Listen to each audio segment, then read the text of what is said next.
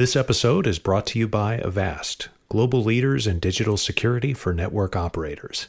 They can build a safer digital world for your customers and their families. Discover more at avast.com/partners. That's avast.com/partners.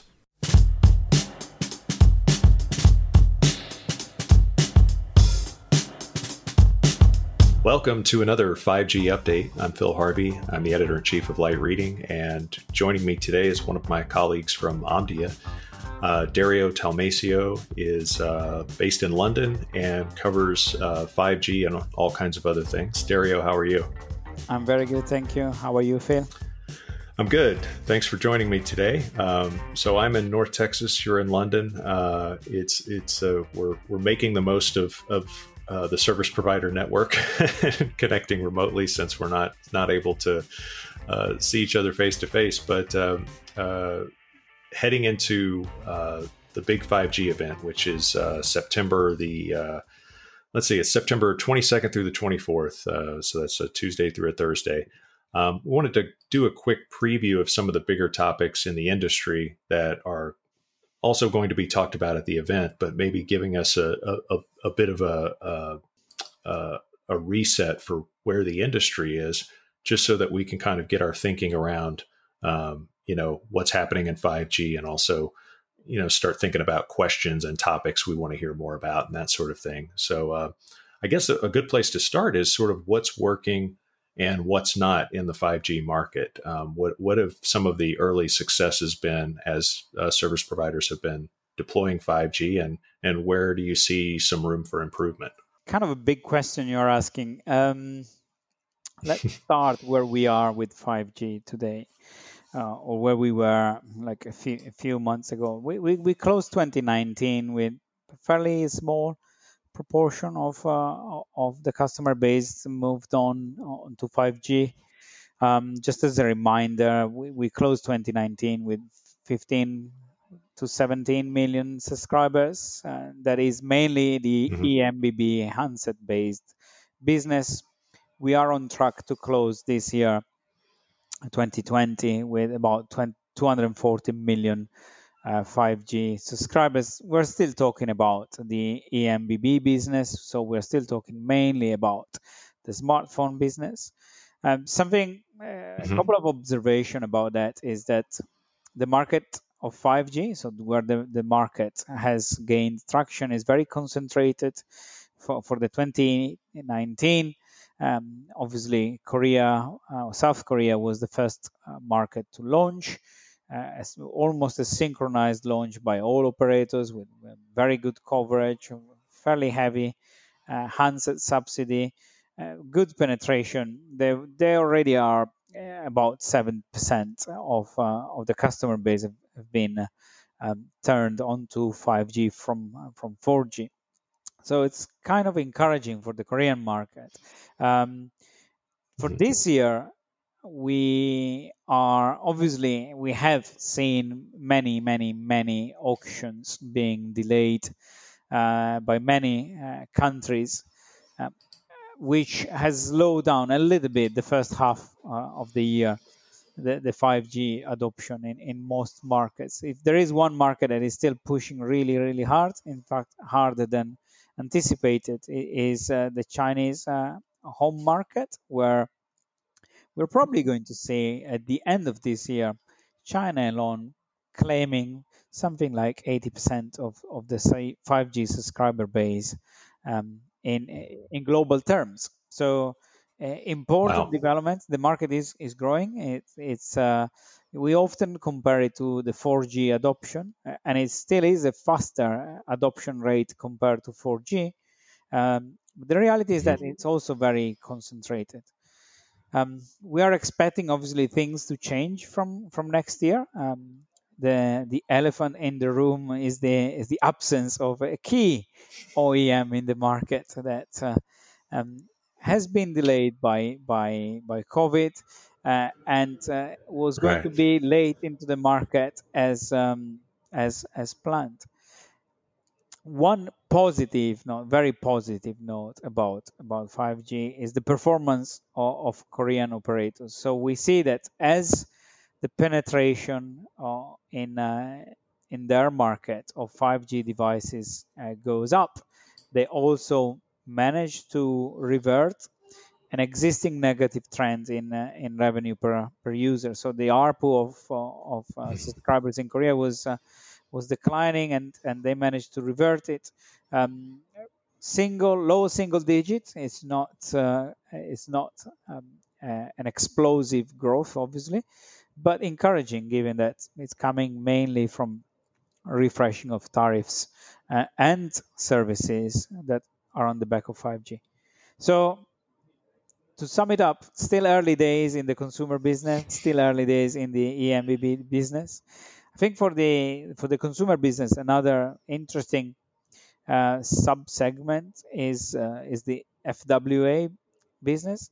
FWA is for some operators we talked to right in the heart of the pandemic. They say to Hmm. us that because of a number of reasons, including the fact that engineers for fixed line could not go around, but also people were staying at home in isolation, FWA managed to sell a lot, to really ramp up in terms of consumer adoption, and some businesses as well.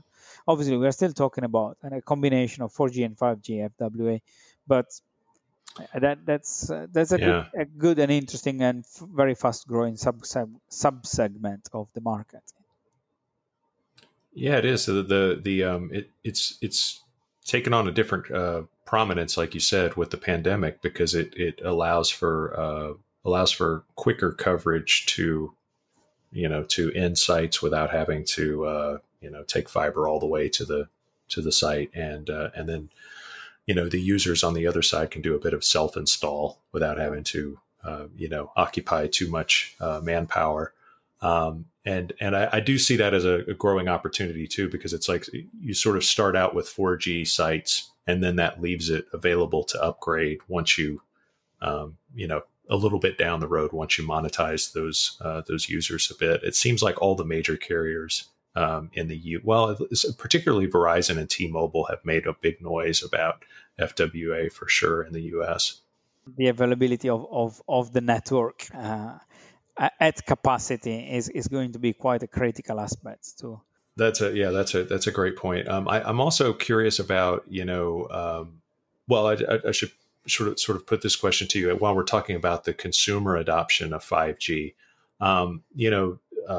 This past week, Apple had another big tech launch. It was about watches and other things. It didn't really have anything to do with 5G, but there's an anticipation that within the next 6 months or so, they're going to possibly get into the 5G market in a big way with an iPhone. What's the importance of Apple in this consumer 5G market?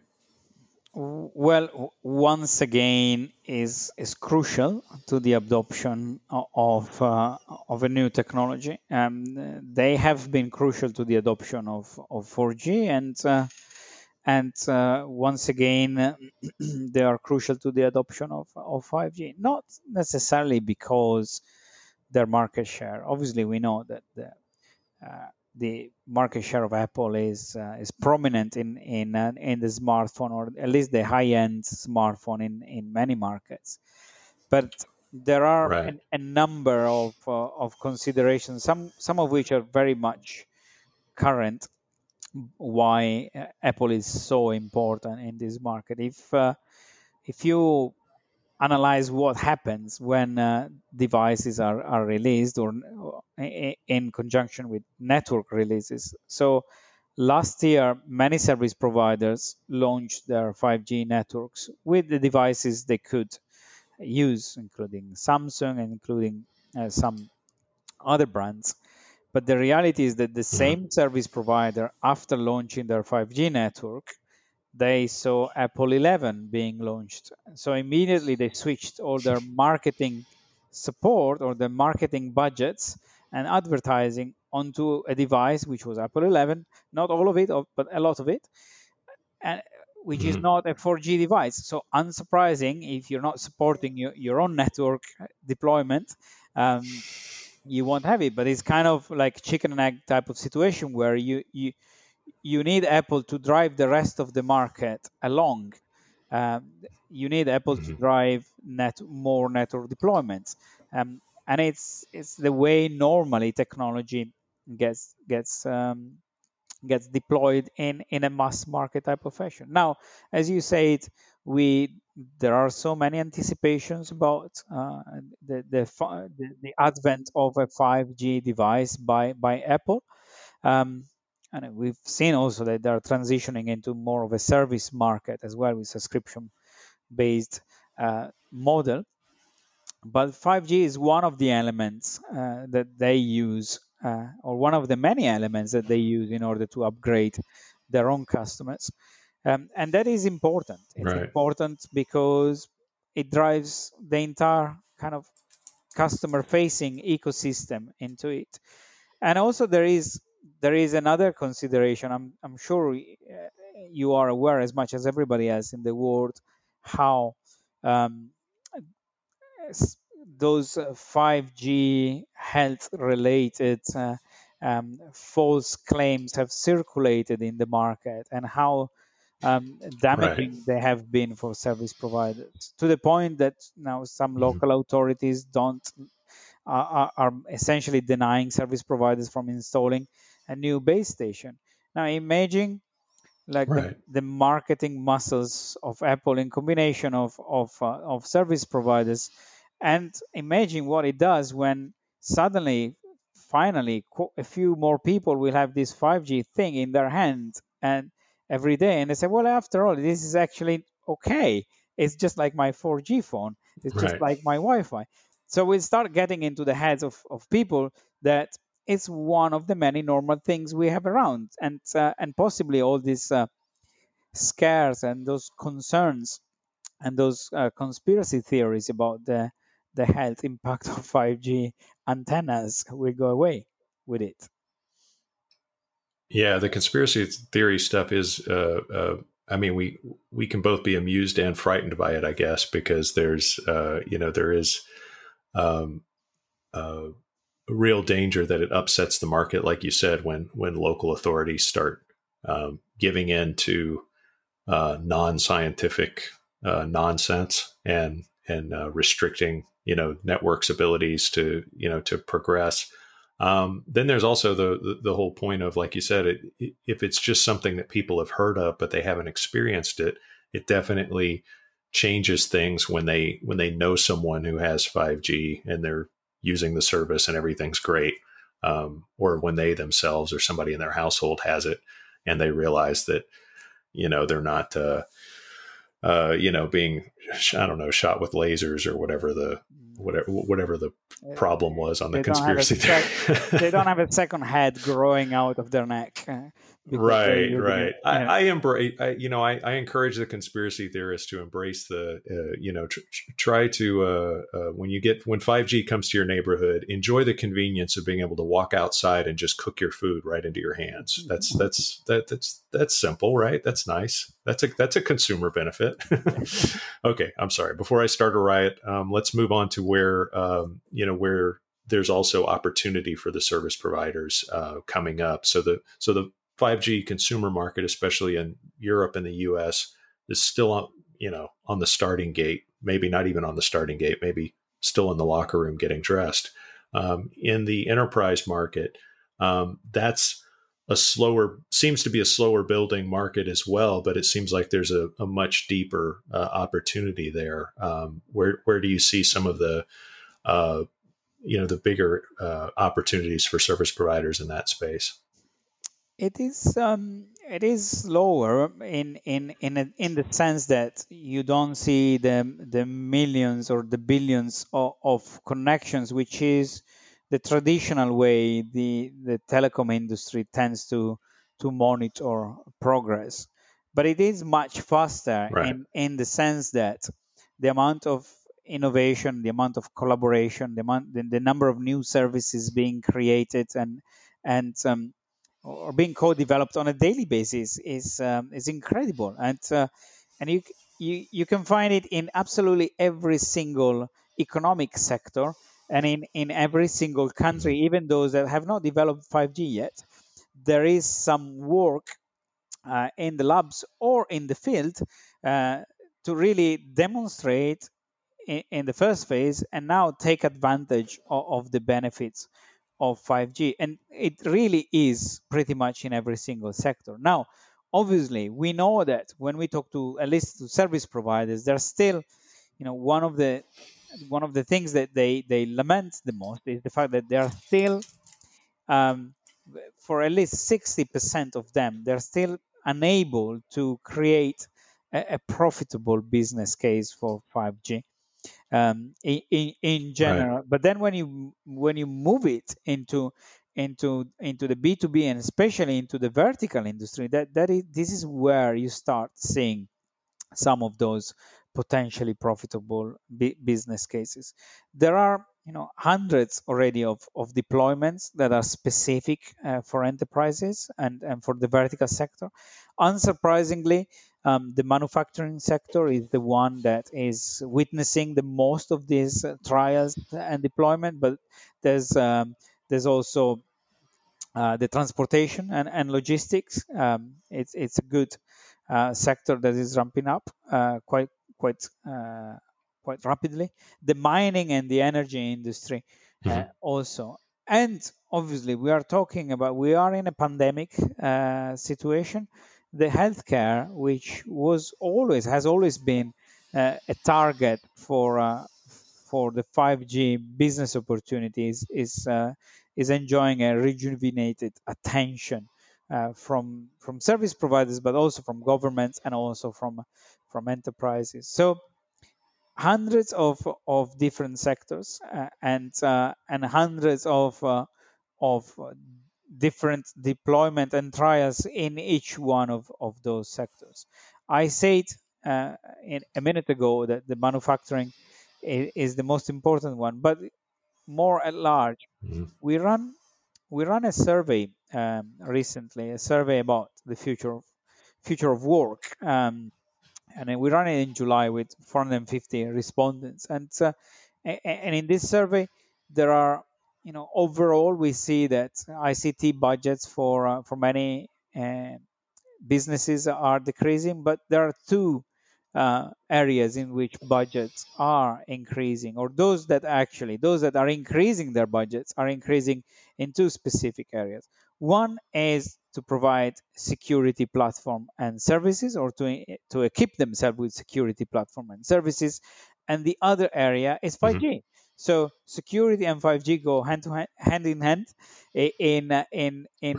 in the mind of those who have ICT budgets within businesses. And that is real. It's not an experimentation or a speculation. Right. Yeah. So those are key areas that they've identified that they're going to be spending more in and growing growing their capabilities. Great. Well, we'll let's leave it there for now, because if we talk about everything, then there won't be a need for the conference.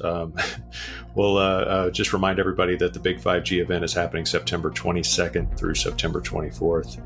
It is a completely virtual event. It's online. Go to you can just search Big 5G event and it'll come up. Go to lightreading.com. We have ads all over the place, and you can find it there. And Dario Talmasio of Omdia, thanks so much for taking the time. I do appreciate it. Thank you, Phil. Looking forward to the event.